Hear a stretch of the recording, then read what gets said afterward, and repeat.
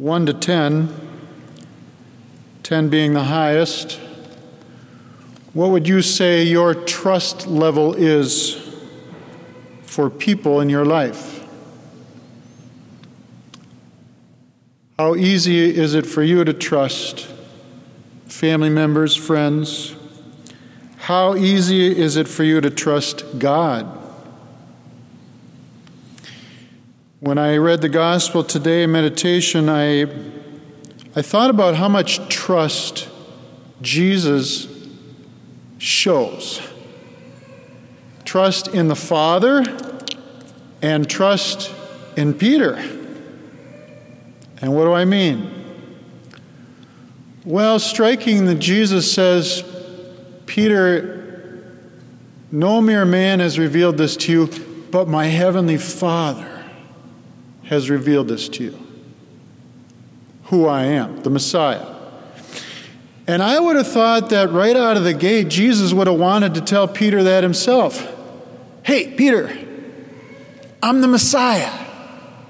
Come follow me, believe in me, trust in me. But Jesus trusts the Father to reveal that to Peter and the apostles. More than that, Jesus trusts Peter with the keys. I give you the keys of the kingdom. What you bind on earth shall be bound in heaven. What you loose on earth shall be loosed in heaven. That's a lot of responsibility. There's a lot at stake. The salvation of souls, his whole church at stake. And Jesus entrusts that to Peter. Now, Jesus did say, I will be with you till the end of the ages. He is with us today. But human beings make mistakes. Even popes, priests, sisters, parents make mistakes. So what kind of trust level do we have? Well, trust is an interesting virtue. I teach at St. Thomas in charge of the seminary. St. Thomas Aquinas is maybe the most brilliant mind ever in the Catholic Church. He speaks about trust when he speaks about faith and hope, other virtues. There's actually no Latin word for trust.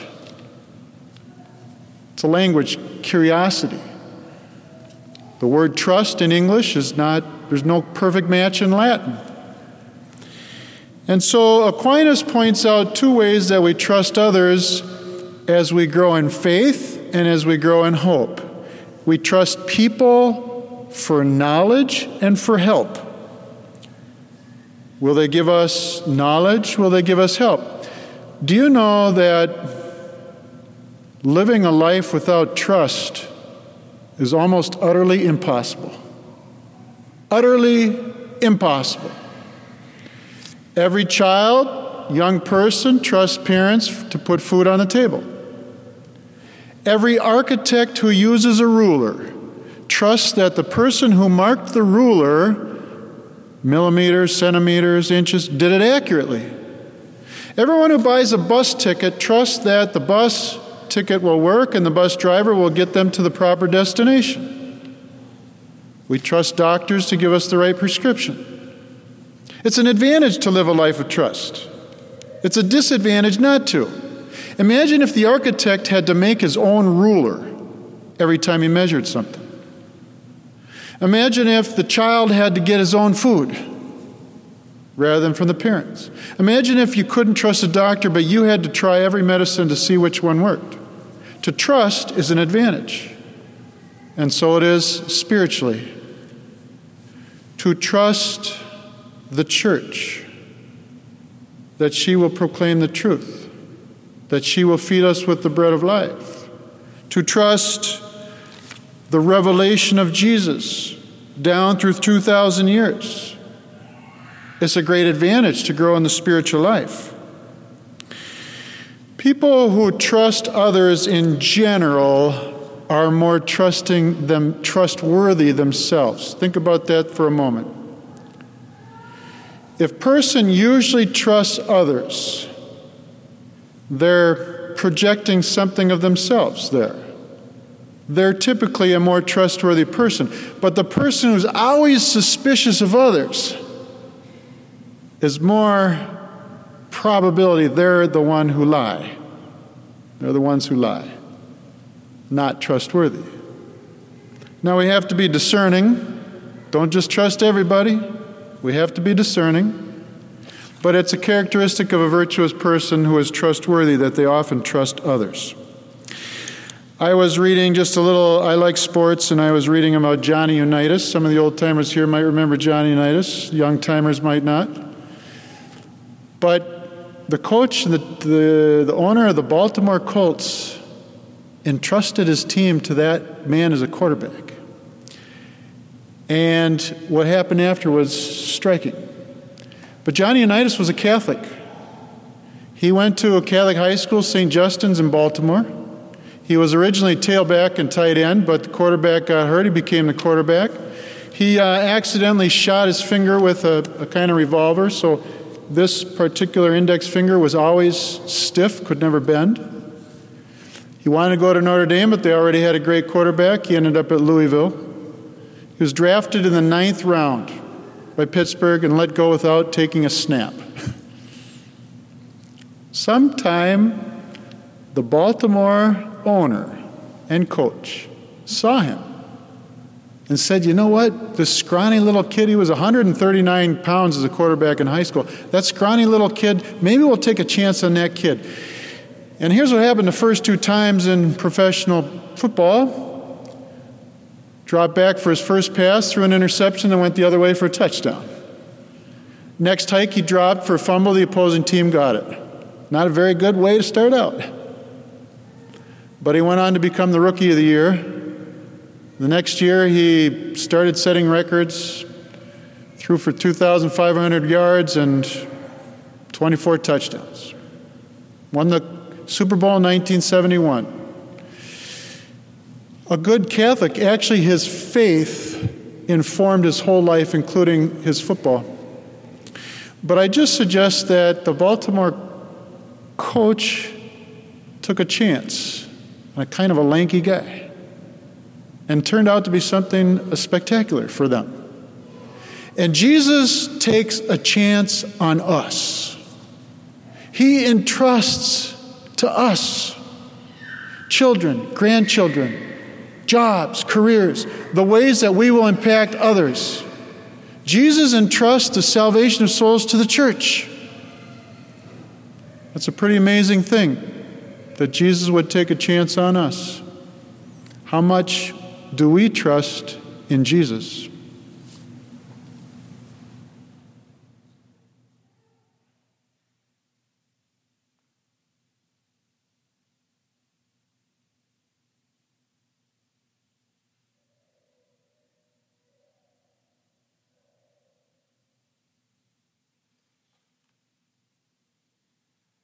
One of my fond memories of growing up was getting the keys to my first car, a 1996 Dodge Neon. I was thrilled because that car meant freedom. I am the 4th of 12 children, and home life was a bit chaotic. It was great. It was beautiful. But when I got the keys to that Dodge Neon, it's like, now I can go somewhere. Now I have some freedom. My dad said, okay, you want to drive that car? You're going to need gas, insurance, and you get to pay for that. Isn't that great? But that car is what led to freedom for me.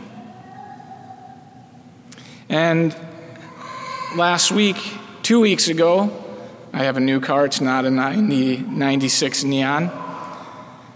My car was parked outside, and I forgot to lock the doors. And someone broke in, and they tried to steal the car. And I knew it because they left all my religious vestments on the stoop. They didn't find any cash. My car is a little bit newer, and they couldn't go anywhere with it. And they couldn't go anywhere because they didn't have the key. They didn't have the key. They couldn't go anywhere. So I was relieved. Now my car still smells a little bit like cigarette smoke, but that will go away in time. But it was a lesson for me. One, I should keep the doors locked at times to keep the thieves away. But I want to keep the thieves away, not because I hate the thieves, I hate what they do, but because I want to go to work. I want to go to be with my family. And that's what that car, that vehicle means. And this church, this is a vehicle. It's a little bit nicer than a 96 Neon or even my new Hyundai Sonata. It's trustworthy. It's gotten people where they need to go for 2,000 years. Through suffering, through plagues, through wars. The church has stood the test of time. And many have tried to break in. Start the car. Look at it from afar. Say, well, this is what the church is about, and this is what the church is about. There's only one way to understand the church. It's with the keys. The key of faith. And what does the key of faith unlock? Who Jesus is and who we are in the light of his face. Last week I had someone try to tell me that Jesus was Buddhist. Now, he loves Buddhists, but he was clearly of the Jewish tradition. But how do we know who Jesus is? Through faith, through revelation. And we see that Peter understands who Jesus is. And how does he understand who Jesus is? Through prayer, through an exercise of faith. What does Jesus ask him? Who do you say that I am? And Peter said in reply, you are the Christ, the Son of the living God. That is who Jesus is. That is the central mystery of faith. And all those words are important. Christ, the Son of the living God. That's what we proclaim in the Creed, and we've been doing so for 2,000 years. And the church has upheld this mystery. The central and core of who Jesus is the Son of God. And it's important to get that right and to come to a knowledge of that, because it's through his sonship that we're saved, not the other way around. Many will say, Jesus is my personal Lord and Savior. Now, he is, but that's not the primary identity of Jesus. He is the Son of God. And we're saved through his sonship. And Peter got it right, because Peter prayed and entered into the prayer of Jesus. Whenever Jesus performs a great miracle or calls someone, what does he do beforehand? He prays and enters into communion with the Father. And from there he receives life in his humanity. And he's always pointing to the Father. He constantly directs us to the Father, because we're saved in love. And this book, Behold the Pierced One, if you want to take your faith to the next level or your theology to the next level, read this book. It talks about today's scripture passage and what that confession of Peter means. Now, if I were to get into all of it, we'd be here a long time. And I want to come back someday. And by the way, in the Diocese of Santa Fe, New Mexico, Because of the coronavirus, the bishop said, if you preach more than 5 minutes, which I'm already approaching, your faculties will be removed. Whew. It's probably a good idea, though. Anyway, Jesus is the Son of the living God. Before he calls Peter and the apostles, what does he do? He prays. When he mourns the death of John the Baptist, what does he do? He goes and prays. When Peter, right after Peter makes this confession, but then says, God forbid you'd have to suffer, he goes and prays and reveals himself again in the transfiguration. And what are the words of the Father? There's only 3 words that he says to Jesus in all of Scripture, and 2 of them are the same thing. You are my beloved Son, you are my beloved Son. I have glorified you and you'll be glorified again. It's the central mystery. Jesus is the Son of God. And what does Jesus do? He invites us into that dynamic of love.